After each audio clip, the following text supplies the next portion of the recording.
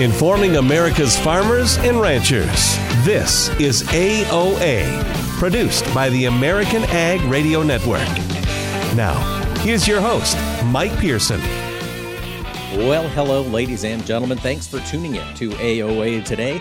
We've got a lot coming in today's show. We're going to be talking about some new uses for soybean oil here in just a moment with Dave Walton of the American Soybean Association. And in segment 2, we're going to take a look at some waterways funding. Word of the Water Resources Development Act was passed by Congress. We're going to talk with Dustin Davidson, the Director of Government Relations for the Waterways Council, about where those dollars are going to go and how can it help improve ag transportation looking out to the future. In segment 3, we're going to get a read on the markets with our friend Arlan Suderman, Chief Commodities Economist at StoneX. Yesterday was a busy day in the trade, particularly in the livestock. We'll get Arlan's thoughts on where it could go heading into the Christmas holiday. And we're going to close the show with Erik Karlsson. He's a researcher at the State University of New York, and he has been working on bringing back the American chestnut tree. We're going to talk with Erik at the end of the show. Before we dive into all of that, however, we did have a piece of news come out late yesterday. Big piece of news we've discussed on the show quite a bit. The confirmation of Alexis Taylor as the USDA Undersecretary for Trade and Foreign Agricultural Affairs. She was nominated to that post several months ago. That position had been on hold, and late on Wednesday, the Senate was able to get that vote through, and they do have her confirmed as a voice for American trade out in the global world. Numerous ag groups supported the confirmation of Alexis Taylor, including the American Soybean Association. Joining us now is Dave Walton. He's an Iowa soybean grower. He serves on the ASA Executive Committee. And Dave, good news to see Alexis moving into that role, isn't it? Yeah, we've been waiting 2 years for that to happen, but it's great news to see her confirmed and get her to work because we certainly need it. We certainly do. Driving demand for ag products around the world is a team effort. So we'll talk about Alexis going forward and see what her roles are as she moves into that position.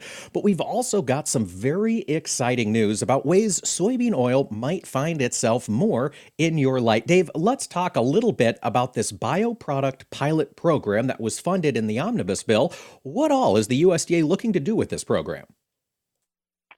Well, it's really looking a way to add sustainable products made from bio-based materials, and in our case, generally soybean oil, and they're looking to make the infrastructure of the U.S. more sustainable while using our own domestic product to do so. Well, that is certainly something that it sounds like American soybean growers are going to support. Dave, we've got $9.5 million going to several different projects related to bioproduct manufacturing. The one that's most interesting, I think, from the ASA's perspective is the idea of soybean oil to rubber for pavements and shingles. Could you talk a little bit about what this technology is? Sure. That technology converts soybean oil to a polymer that can be used as a binder for asphalt, and that's probably the number one use for that product.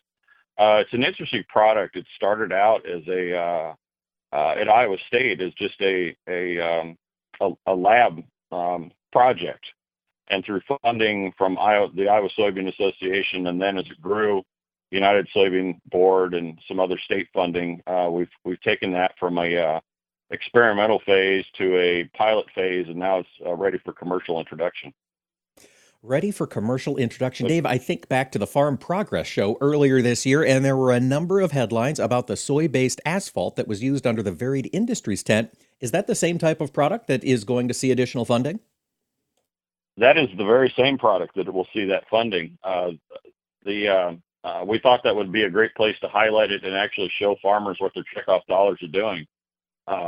That asphalt installation is exactly the same product that will go on the roads around the country. So what you're walking on is the same thing that was funded through those checkoff dollars and will be put to use around the country.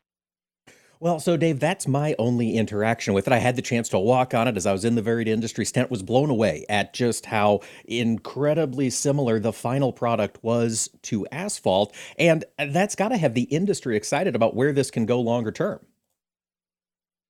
Yeah, it really does. You know, you look at the millions of miles of asphalt around the country and the demand for soybean oil, that's just a new use for us. And as our industry grows, we need to find those new uses domestically. You know, the international market is great, but if we can add value and add sustainability to our infrastructure here at home, that's a win-win-win for us all the way around. Absolutely. I mean, I think especially in this case, you've got the environmental camp can be satisfied that we've got a bio-based product pushing out some crude-based, components there in asphalt. We're driving more markets for soybeans. And yeah, all of that works out to American farmers' advantage. On the checkoff side, Dave, of course, ASA looking to always promote new products, new uses for soybeans. This is a very exciting one. Are there any others you're watching here as we get into 2023? Yeah, really, there's two other ones. If you want to stay on the paving side, there's a product called Pore Shield that is a concrete sealer. And that was also developed through collaborative efforts of USDA, NIFA, USB, and ASA, and the state associations. And what that is, it's a concrete sealant that doesn't allow moisture and therefore salt to creep into the road surfaces, specifically bridges, and will extend the life of the pavement. So not only are we using a sustainable product, but we're also we're hardening the infrastructure so that the paving and bridge decks won't have to be replaced as often as before. That particular product uses about 400 bushels of soybean per mile of use. So that's a lot of demand there for us. Maybe one other one to touch on is Virginia Polytech has a biodegradable plastic made from soybean oil as well that can be used for both rigid and flexible containers for food and other uses. So, I mean, there's a lot of exciting stuff coming through this bioproduct program, and it's all new use for soybeans, all funded through checkoff dollars and then supported through policy efforts of ASA and the respective state organizations. It is incredible to see this roll out. Dave, from a commercialization perspective, you mentioned one of these products is going to take 400 bushels per mile of soybeans to get this done. When do we see commercialization moving more towards the mainstream? Well, that's happening right now. Both of those, the asphalt product and the Pore Shield product, are both commercial products. It's a matter now of convincing the state DOTs and the local engineers that this is a product that they need to use. There's been extensive testing, I know, especially on asphalt, extended life cycle testing, and we're seeing in the case of asphalt, there's longer wear, better surface stability than petroleum-based asphalt. So we're taking that data to the federal and state engineers and the DOT departments and really hammering that home how good this product is. That's what it's all about. Once you develop these incredible products and technologies, you've got to get them into the hands of the folks who can use them. And of course, ASA and the checkoff will continue to be doing that for the American soybean grower. Folks, today we have been speaking with Dave Walton. He serves on the executive committee for the American Soybean Association, works as a soybean farmer in Iowa. And Dave, thank you so much for joining us today with this update. Thank you, Mike.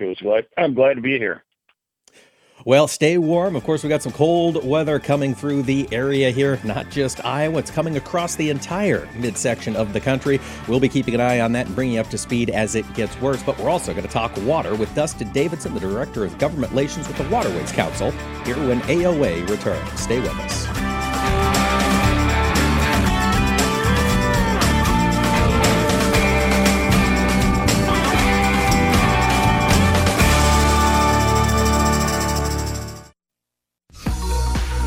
Tune in the first Wednesday of every month to listen to the Monthly Grind here on AOA. It's brought to you by our friends at the National Corn Growers Association, and each month we're going to dig into one specific aspect of corn demand. What happens to this grain after it leaves your operations and enters the global supply chain? That's what we're going to talk about each month on the Monthly Grind. Again, that's the first Wednesday of every month, and you can also find us wherever you listen to your favorite podcast. It's a show you don't want to miss. Sometimes life is wonderful, and sometimes it's not.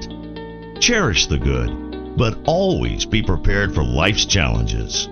At Private Healthcare, we provide the peace of mind you deserve. With Private Healthcare, you'll get the coverage you want and healthcare you need. If your employer doesn't supply healthcare coverage and you don't qualify for Medicare or Medicaid, you need to give us a call right now. Private healthcare is private health insurance for ages 65 and under with medical, dental, vision, and even prescription coverage. When life comes at you unexpectedly, you need to be ready, and health insurance is your financial safety net. If you're looking for health coverage at the best price and your annual household income is $35,000 or more, give us a call at 800-664-2612. That's 800-664-2612. 800-664-2612. This is Ernie Johnson Jr. Sports is about overcoming obstacles, and college coaches work hard to help young men overcome Duchenne muscular dystrophy. It's called Coach to Cure MD, and you can help. Text the word CURE to 501-501 to donate $25 on your next mobile phone bill, or go online to coachtocuremd.org. Text the word CURE to 501-501. Help coaches cure MD. Brought to you by the American Football Coaches Association. You are not your diagnosis. A medical chart is not your identity. And vision loss does not define you. Your drive shows who you are. And you are not alone. Because we are driven too. To be a beacon of strength. A champion of courage. An advocate for hope. You are not alone. Because we are stronger together. We drive the research for the cures we are finding. We're fighting macular degeneration, retinitis pigmentosa, Usher syndrome, and the entire spectrum of blinding retinal diseases. We fund. We fight. We win. We are the foundation fighting blindness. Together, we are fighting blindness. Join the fight at fightingblindness.org.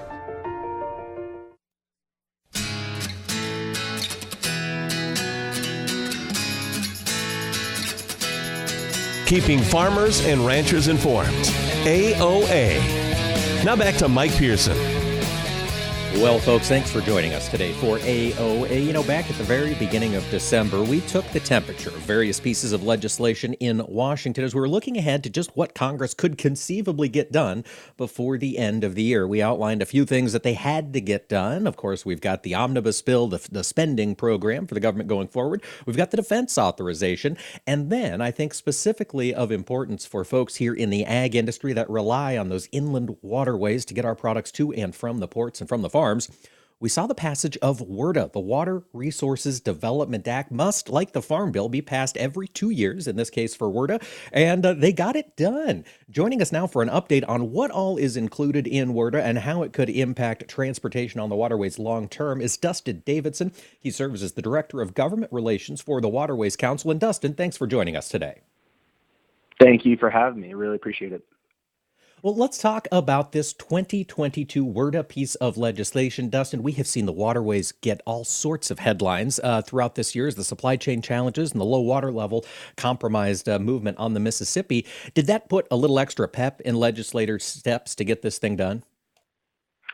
Yeah, it definitely did a little bit, but I want to go back to what you said in the beginning. You know, this is a biennial piece of legislation done every 2 years. And for a while, Congress wasn't on that track. You know, we'd have one every 4, maybe every 6, go through a long span without any authorizations or any new projects. And so Congress got back into the process of doing this every 2 years. And so while everything that was going on this year certainly, you know, added to that fire, Congress has been really good at staying on schedule and making sure that this is something that they keep on track every 2 years, along with your defense spending and regular appropriations and things like that. And Dustin, let's talk a little bit about the WRDA process. In ag, we're used to the Farm Bill. We're used to how that can shake up the industry, and everybody kind of focuses on it. WRDA, is that similar in the waterways industry? Is this something that the industry watches year in and year out? Oh, definitely. And like you said, it's just like the Farm Bill. It's very similar to appropriations or a highway bill in that it's a bill about projects. And when you're dealing with projects, you know, there's a lot of steps involved. The environmental processes, you have to engage with stakeholders, you have to engage with even other members who are on the other side of the waterway, right? Everybody has a different interest. And so this process, you know, it starts with the year before the bill is even passed, members are coming forward with their priorities. The Army Corps is coming forward saying, hey, here are the projects that we would like to see move forward. Then you also have conversations with the White House on funding, you know, what's available for certain projects and what can be moving forward, because I think, just like anybody else's home finances, you never want to put something on the books that you have trouble paying for later down the line. And so there's a bit of a balancing act that's required in terms of authorizations for spending. But yeah, the process is actually very fun to be a part of. Working with members of Congress to get their priorities done is always something that we at WCI take very seriously, because it's the best way to partner with these members and, folks back home like yourself who are relying on them for, either sufficient transportation, water quality, whatever it may be in that WRDA bill. Well, so let's talk through those projects that did receive authorization here in this WRDA bill. It was about a $38 billion bill, as I understand it. Dustin, where's that money going to go? Yes. So there's about 33 chiefs reports, which are projects that are authorized, and that goes across the spectrum from the Mississippi River tributaries to it can go to some environmental projects, navigation. There are many things. For us, we didn't really have anything in there specifically that was a highlight of a project, but what we did have that was included is our cost share adjustment from 65-35. That was supposed to expire in 2031.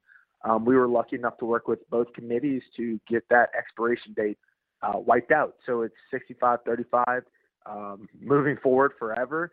And that allows us, when we do have those projects ready to be coming up, we have a set cost share with the Inland Waterway Trust Fund that makes sure that we have funding available. And Dustin, I'm really glad you brought up that Inland Waterway Trust Fund. Of course, this funding mechanism that you alluded to there, that 65-35, 65% of funding for new projects comes from the general fund, only 35% from the Inland Waterways Trust Fund. And as you mentioned, that's a tremendous advantage for folks who use the inland waterways. Can you tell us a little bit about how those two groups function? What's the interaction between the IWTF and the general fund when it comes to these big projects?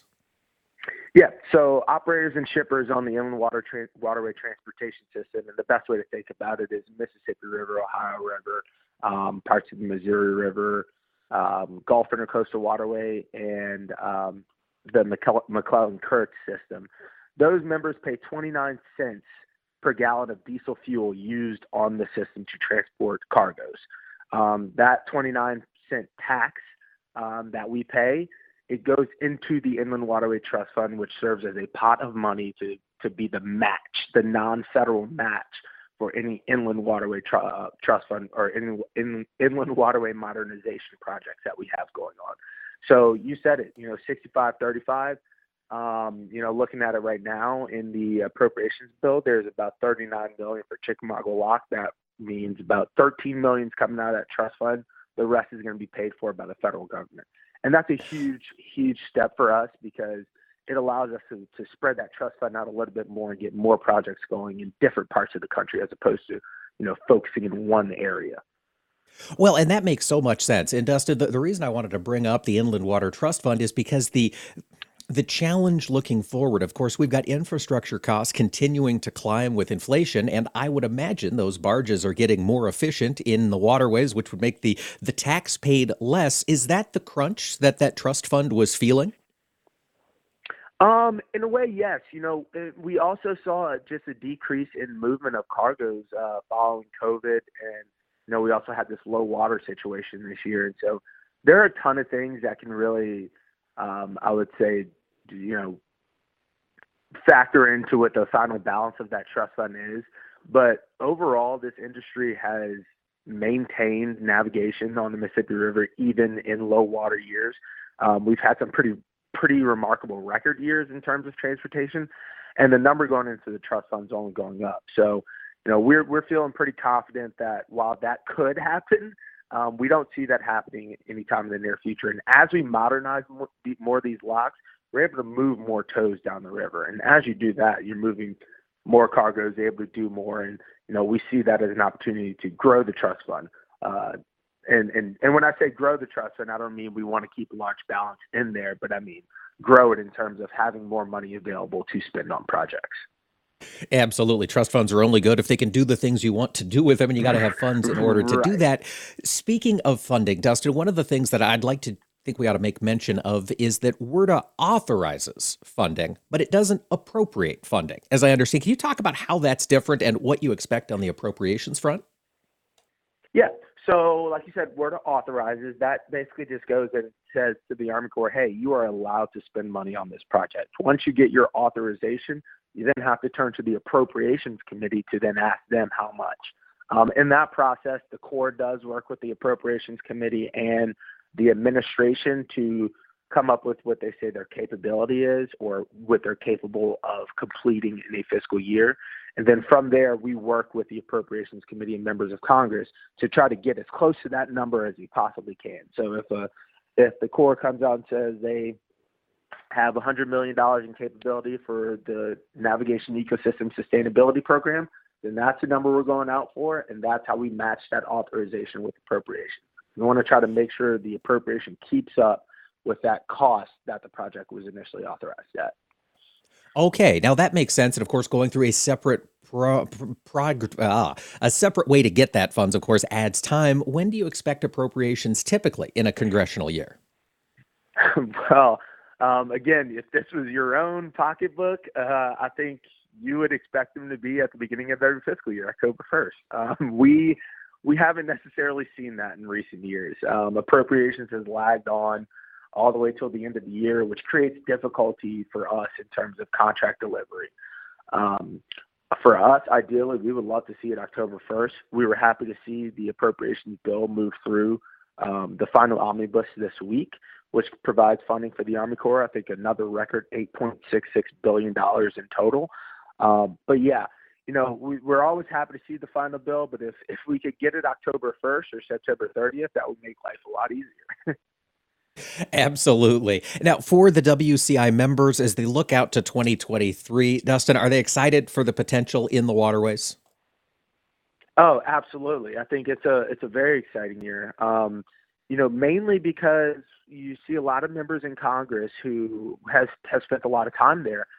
They've been champions for us. They've carried our water, no pun intended, for decades. And now a lot of them are either retiring or we're not fortunate enough to continue serving in that role. And so we have a new crop of members that we have to educate. And that's always fun about this job. And, you know, we're really looking forward to getting out there and talking with these new districts and making sure that they hear our message.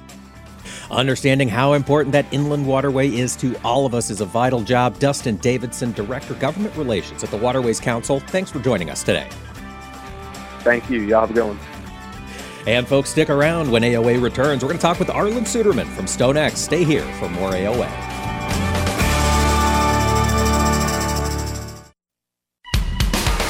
Join us every Tuesday for Around the Table, brought to you by CHS, as we discuss how cooperatives support farmers and ranchers and build strong communities.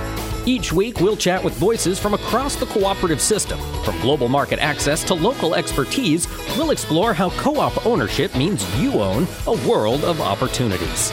Tune in on Tuesdays or visit cooperativeownership.com to learn more. The landscape of media has changed, and people are more skeptical than ever about where they get their news and information. While major news outlets show decreasing credibility, your local farm radio station still shows strong marks. In a recent survey, farmers rated information from their farm broadcasters as almost twice as reliable as major news outlets. Farm radio continues to be transparent, honest, and trustworthy. This message brought to you by the National Association of Farm Broadcasting. You're listening to AOA for the American Ag Network. I'm Jesse Allen reporting. Well, as we look at the market trade early on, soybeans and products under moderate pressure to the downside. Corn trading right around unchanged, couple of cents either side of it, with the wheat market up a little bit and mixed activity in cattle and hogs. The latest USDA weekly export sales report showed weaker sales for quartered soybeans in the week ended December 15th. Corn came in at the low end of pre-report estimates, and soybeans were below the lowest trade estimate, so that's definitely not helping in Thursday's trade activity. China was the main player in the soybean trade. Mexico was the leading corn buyer. Soybean meal sales did hit a 4-week high on the weekly export sales report as well. Pork net sales were very strong, 58,700 metric tons, with Mexico, Japan, and Canada the top pork buyers on the week. Beef sales, though, were dismal, just 4,500 metric tons on the week, with Japan as the top buyer. Now, we look at these markets. We got this thin holiday type of trading really starting to settle in. It appears a lot of traders are already going home and calling it quits here for the Christmas holiday. So that could lead us to a little volatility today and tomorrow, something to watch. But overall, these markets are going to be very thin and low volume. Crude oil has been bumping up against the $80 a barrel level again as we trade right around $78, $79 here. We've been kind of up and down, up about 1% and now down just slightly. Stock market under some pressure early on Thursday as well, down about 400, almost 500 points in the Dow Jones. The NASDAQ down about 300 points. We look at cash cattle country, not a lot of activity here this week. It appears that a lot of folks are going to be prioritizing animal health over trading, which of course is very important. And we'll see if we do get any sort of trade activity in cash country here today before we head to the holiday. We do have that cattle on feed report and quarterly Hogs and Pigs report coming up on Friday. This is AOA for the American Ag Network. I'm Jesse Allen. I'll take dig a little, learn a lot for 30 bushels. Soft and crumbly. Tom. How does healthy soil feel to the touch? Correct. Dig a little for 40 bushels. Sweet and earthy. Tom. What does healthy soil smell like? Yes. Go again. Dig a little for 50 bushels. Dark, porous, and alive. Tom. What does healthy soil look like? You win. Understanding the basics and benefits of healthy soil can make your farm a winner too, through lower input costs, better yields, and drought protection, which can lead to a healthier bottom line for your business. Contact your local Natural Resources Conservation Service office today to find out how you can unlock the secrets in your soil. This message brought to you by USDA's Natural Resources Conservation Service and this radio station.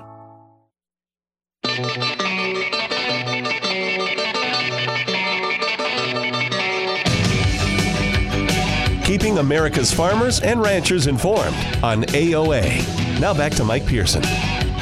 Welcome back, ladies and gentlemen. Thanks for tuning in to AOA today. We're going to turn our focus over to the ag commodity markets. Joining us now, Chief Commodities Economist at StoneX, Mr. Arlan Suderman. And Arlan, thanks for taking the time to join us today. It's good to be with you, Mike. I hope you're being able to stay inside and stay warm. This is certainly a cold event we're seeing here across America today. It is, and it's going to get worse. Stay bundled up. And Arlan, with this weather in the news, I want to talk about yesterday's action in the livestock market. Wednesday was a wild day. Was it storm-related, or is it positioning ahead of Friday's big market news day? I think a lot of it was storm-related with the cold weather coming in. I mean, we know how hard it is on us to be out in the cold. Think about the livestock that are out in the cold. They're going to focus all their energy on just trying to stay warm, and that means that they're not going to be gaining weight. They'll be actually maybe even losing some weight. Depending on the situation or confinement, they'll certainly their performance is going to be impacted. It's going to impact the transportation of livestock. Certainly won't be much movement of livestock in this cold where the winds are blowing and wind chills are so low. So it increases feed intake, it hurts performance, hurts meat production, and so we got a bump in the market. You say, well, why are we down today? Because it's a futures market, and the futures market trades future, what anticipated future is going to be. And this is going to be a short-lived event to just a few days' time. And so while we got support from it, and yes, we do have the cattle on feed report coming up and the quarterly hogs and pigs report, I guess I'd say yesterday and the last couple of days have been about weather, and today now they're starting to look past that to those reports and say, okay, we still got to trade the data here coming up here on Friday, so let's be careful about not getting too high, and today's maybe more of an adjustment for that. Well, and Arlan, given that it's an adjustment, I believe yesterday, I understand in the April, perhaps the June, we set some contract highs, and in a holiday trading week, when volume is low, do the technical readers trust these highs as much, or these market signals on the charts as much as they would in a more real trading week, volume-wise? Well, we have less confidence in them when they're happening, but when you're going back and looking at the history of the chart, they still count in the calculations and in the figuring, depending on which technical indicators you're following. So, yes, they do matter. They do change the technicals, and the breakout that we got yesterday was significant. And frankly, the cattle on feed report is expected, and the quarterly hogs and pigs report too, both are expected to show declining inventories. The cattle on feed is a result of a contracting breeding herd now for the last couple of years, with drought across much of the country and poor margins as cows were sold and heifers were fed and slaughtered. And so we've contracted the breeding herd, and that's expected to bring overall beef production in 2023 down about 8%, 5% in the first quarter, 9% in the last half of the year, averaging out down 8% for the year. And in the quarterly hogs and pigs report is expected to show all hogs down about 1.5% or so. So we are contracting what we're feeding. That's going to tighten the meat supply in 2023. But that's also widely known. That's also widely been priced into the market already. That's one reason that cattle futures have been trending higher for some time now, and they managed to break above some chart resistance yesterday and get a little bit of additional buying based on that as well. Arlen, from a chart perspective, yesterday also saw, as you mentioned, a big breakout in the hog market. Did that change the technical picture for those markets at all, or are they all still downward trending? Well, there's still a little bit of a downward bias there, and that's largely due to, we're contracting the size. We have a little bit of disease issues that continue to plague us here in the farrowing houses as well, but softened demand. And we've seen some really solid beef demand, and part of that is China, as it's quietly become one of our largest beef export customers. But China is the reason we're seeing soft pork exports, as we've really seen a backing off of demand going to China after they've recovered from the African swine fever. So the pork industry is still struggling with that lost export demand, and that's expected to continue to be a factor as we go through 2023 as well. And with that lost export demand on the pork side to China, Arlen, of course, the Chinese have announced they're rolling back some of their COVID protocols. Does this make you more optimistic for beef exports into China over this next year, or is it just too wild to tell right now? Well, it's a little bit too wild to tell, but the bottom line is I think we're going to have two stories. We've got a short-term story and a long-term story. The short-term story is soft demand because everybody's pulling back in China. Previously, the policy was if there's 2 or 3 people in a city of 20 million, we lock down the city of 20 million to find all the cases of COVID and extinguish it. Now the policy in many of these cities are, if you have COVID but your symptoms are relatively mild, we need you to get to work.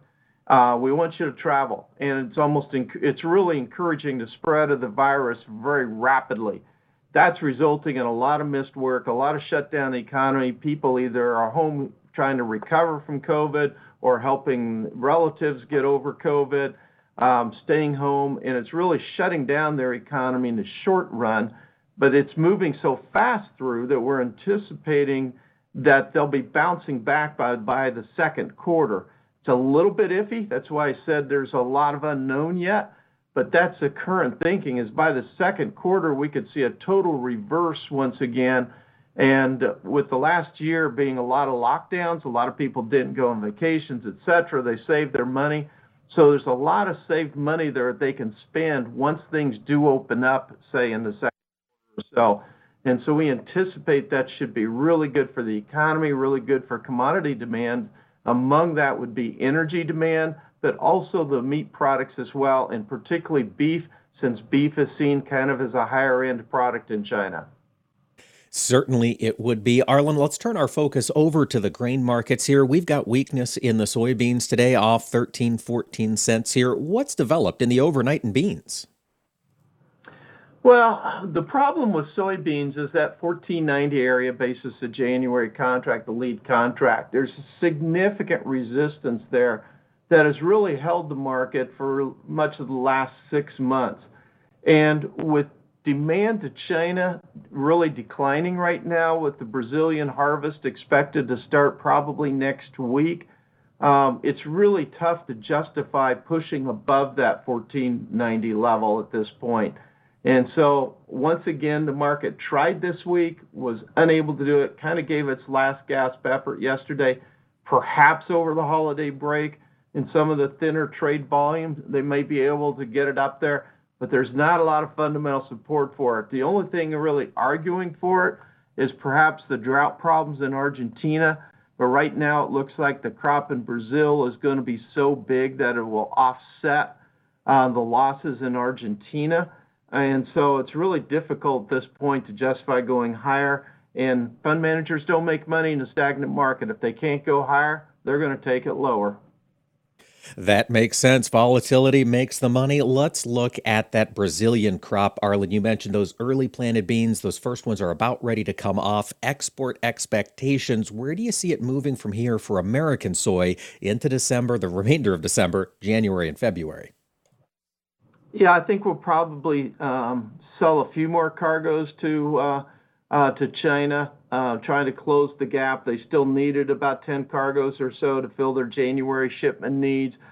Basically, by February, we anticipate there'll be plenty of soybeans available in Brazil to fill much of it. We may sell a cargo to there, here or there. We were still a little bit competitive for the January shipments, and I think that was part of yesterday's strength as buyers are getting up some of those supplies and getting them booked. But beyond that, it really softens up, and I think we're going to see our export sales really start to drop off.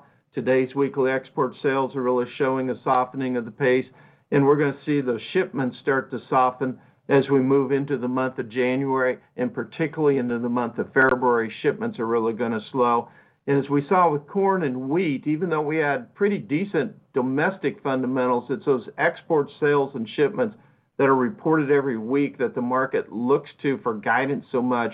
So if you see those export sales and shipments for soybeans back off, you lose those headlines that help support the market. And I think it's going to be increasingly difficult at that point then to support this market unless we can build a bigger story out of Argentina. Yes, that is a great point. And Arlen, you mentioned domestic demand very strong on soybeans. We see that crush continue to be exceptional. On corn as well, we've seen domestic demand be very strong. That was driven by ethanol largely in this last marketing season. How's that ethanol industry faring so far in this marketing year? Yeah, it's doing pretty well. We're pretty much on pace right now to hit USDA's target for the current year. As I look at a seasonality of ethanol demand, we're within 3 to 5 million bushels of the pace needed to be to hit the target. Question is where we go from here. A lot of that depends on the economy and on exports of ethanol. And energy prices right now overall are cheap, but I see a lot of upside risk to those energy prices once we see China in the second quarter. And if that happens, that should be supportive of biofuel demand once again. So I feel pretty good about sustaining that demand at this point. Arlen, those ethanol exports, do you see them largely headed to Asia over this next year, or what's your best guess? Yeah, ironically, we even send ethanol to Brazil, which Brazil ships ethanol up to California, so we kind of trade inventories. Some of it goes to Canada, various parts of it to Asia, as you indicated. So it's getting a particularly when crude oil prices are volatile. I think that'll continue to expand. We'll be watching for it going forward. We'll be keeping up with it with Arlen Suderman, Chief Commodities Economist at StoneX. And Arlen, thank you so much for joining us today. Thank you, Mike. Merry Christmas to all. Merry Christmas indeed, folks. Stick around. We will have more AOA coming up. We're going to talk about the potential return of the American chestnut. Stay with us for more AOA.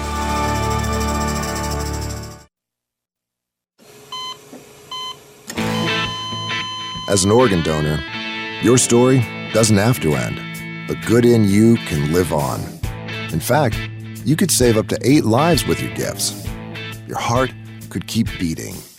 Your kidneys could keep filtering. And your intestines could keep on digesting for others. And that's not all. You can improve the lives of 50 more people as an eye and tissue donor, restoring sight and health. And you're not just helping out the person receiving the transplant.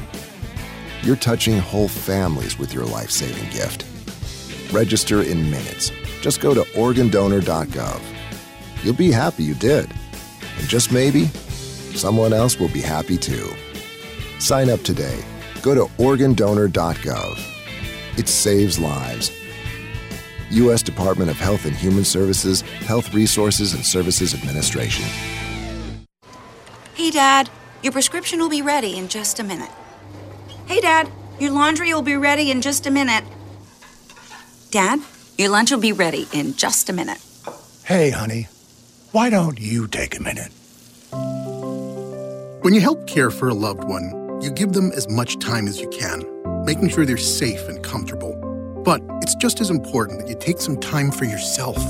At AARP, we can help with information and useful tips on how you can maintain a healthy life balance, care for your own physical and mental well-being, and manage the challenges of caring for a loved one. Because the better care you take of yourself, the better care you can provide for your loved one.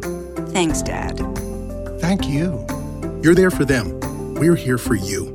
Find free care guides to support you and your loved one at aarp.org/caregiving. That's aarp.org/caregiving. A public service announcement brought to you by AARP and the Ad Council. Tune in the first Wednesday of every month to listen to the Monthly Grind here on AOA. It's brought to you by our friends at the National Corn Growers Association, and each month we're going to dig into one specific aspect of corn demand. What happens to this grain after it leaves your operations and enters the global supply chain? That's what we're going to talk about each month on the Monthly Grind. Again, that's the first Wednesday of every month, and you can also find us wherever you listen to your favorite podcast. It's a show you don't want to miss. I can't get my computer to work. Let me help you with that. How'd you do that? I just got techie with Geeks on Site. Our geeks literally come on site. No need to stop what you're doing or block off time. We come to your home, office, or wherever you are. And we don't just fix whatever computer issues you might be having. We explain and teach you along the way so you can feel empowered and then help others at home or in your office. Better yet, don't have time for tech support to come to you? Let us remote into your desktop or laptop, and one of our geeks will instantly walk you through. We offer affordable prices on our remote services and IT support. You and those in your office will never have to wait hours to have your technical questions answered. Get your free computer diagnosis today with your very own geek. Get started now and we'll help you instantly. Call 866-967-3879. 866-967-3879. That's 866-967-3879. Did you know that pork is the world's most consumed meat? Pork comprises over 1/3 of all meat consumed. Pigs were domesticated over 9,000 years ago in 7000 BC, and there are more than 180 species of pigs. Why pork? Well, it's not just because everybody loves bacon. Historically speaking, pork is a very easy meat to preserve via smoking, curing, or salting. Not only could it keep well before refrigeration, but it also tastes great under various preservation tactics and adaptable to a variety of flavors, spices, and dishes across different cultures and regions. There are twice as many pigs as there are people in Denmark. Did you also know that China is the world's lead pork producer? In 2020, they produced an impressive 41.13 million metric tons of the meat, which equates to almost 91 billion pounds.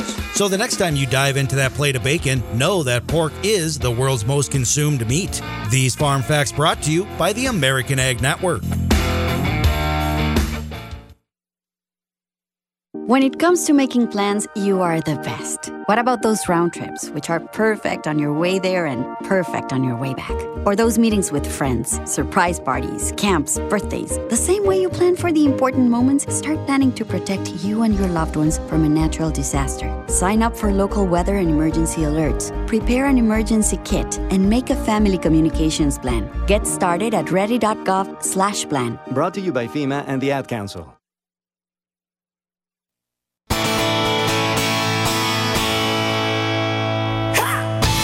Keeping America's farmers and ranchers informed on AOA. Now back to Mike Pearson.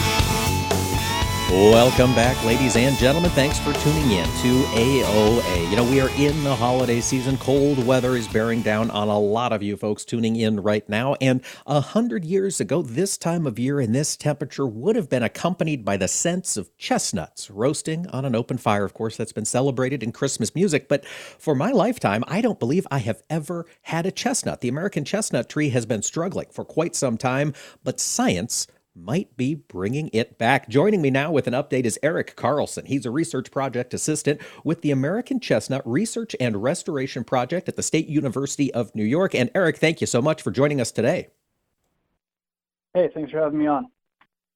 Let's talk first about the American chestnut. Eric, what happened to that tree? Why can we not roast chestnuts over an open fire anymore?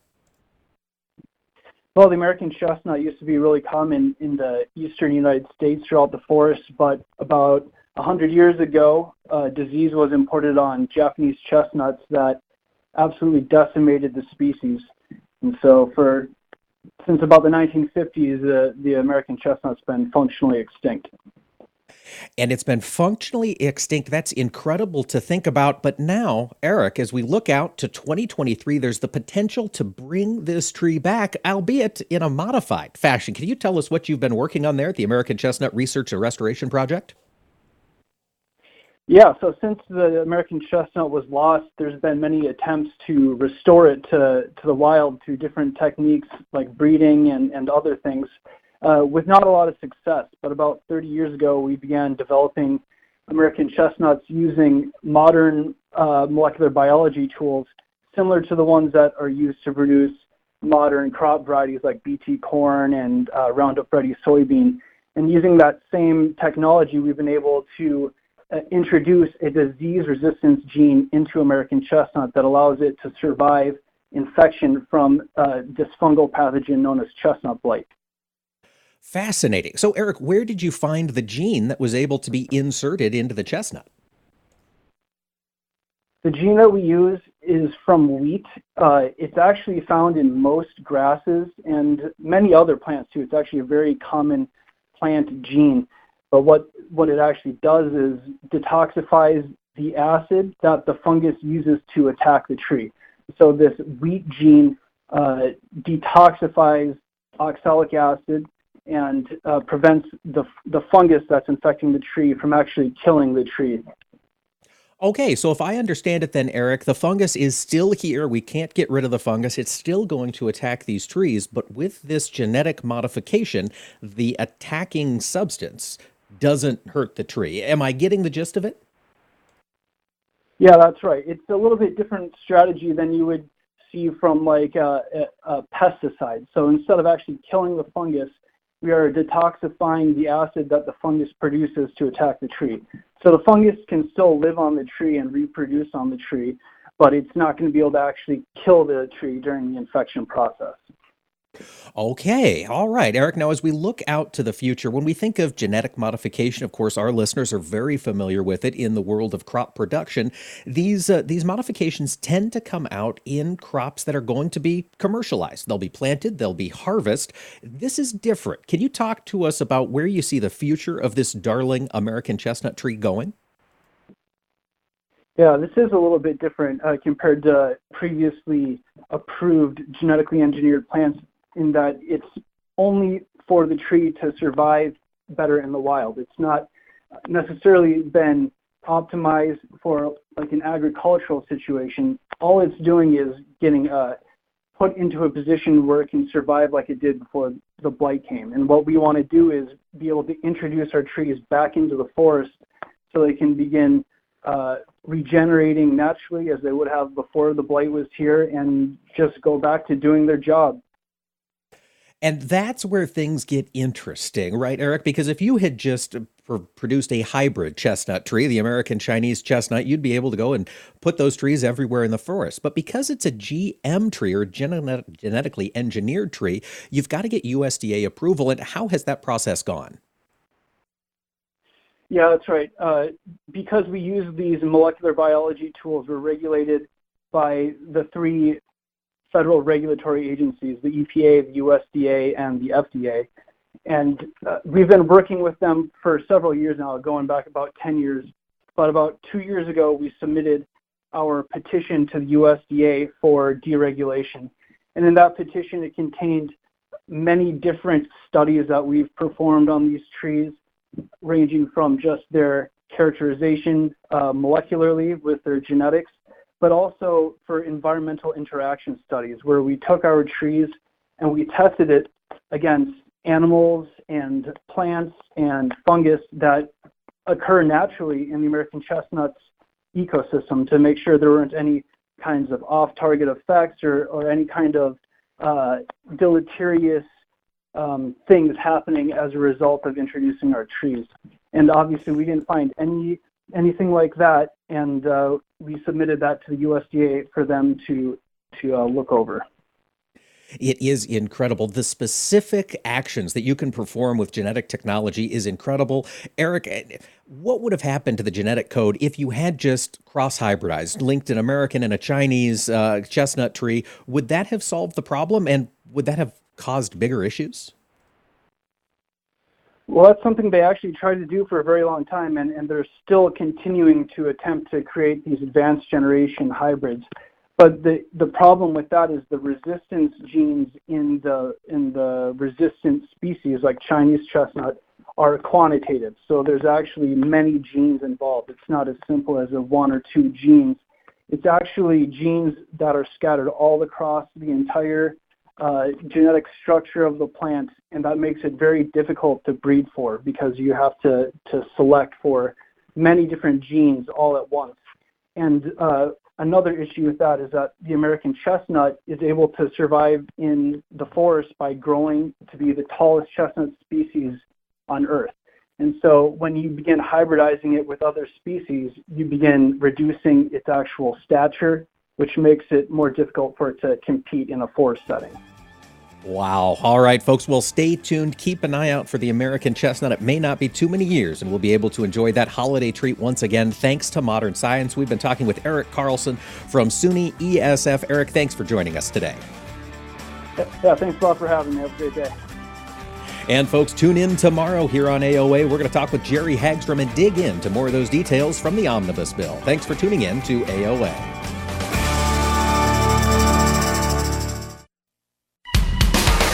Join us every Tuesday for Around the Table, brought to you by CHS, as we discuss how cooperatives support farmers and ranchers and build strong communities. Each week, we'll chat with voices from across the cooperative system. From global market access to local expertise, we'll explore how co-op ownership means you own a world of opportunities.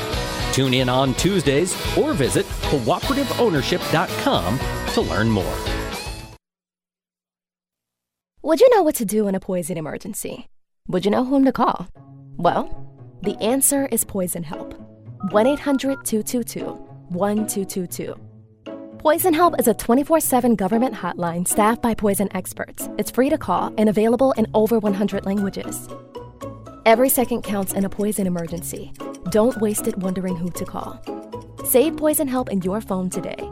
1-800-222-1222. Through the years, you've really kept up with the times. You're on social media. Like, dislike, block.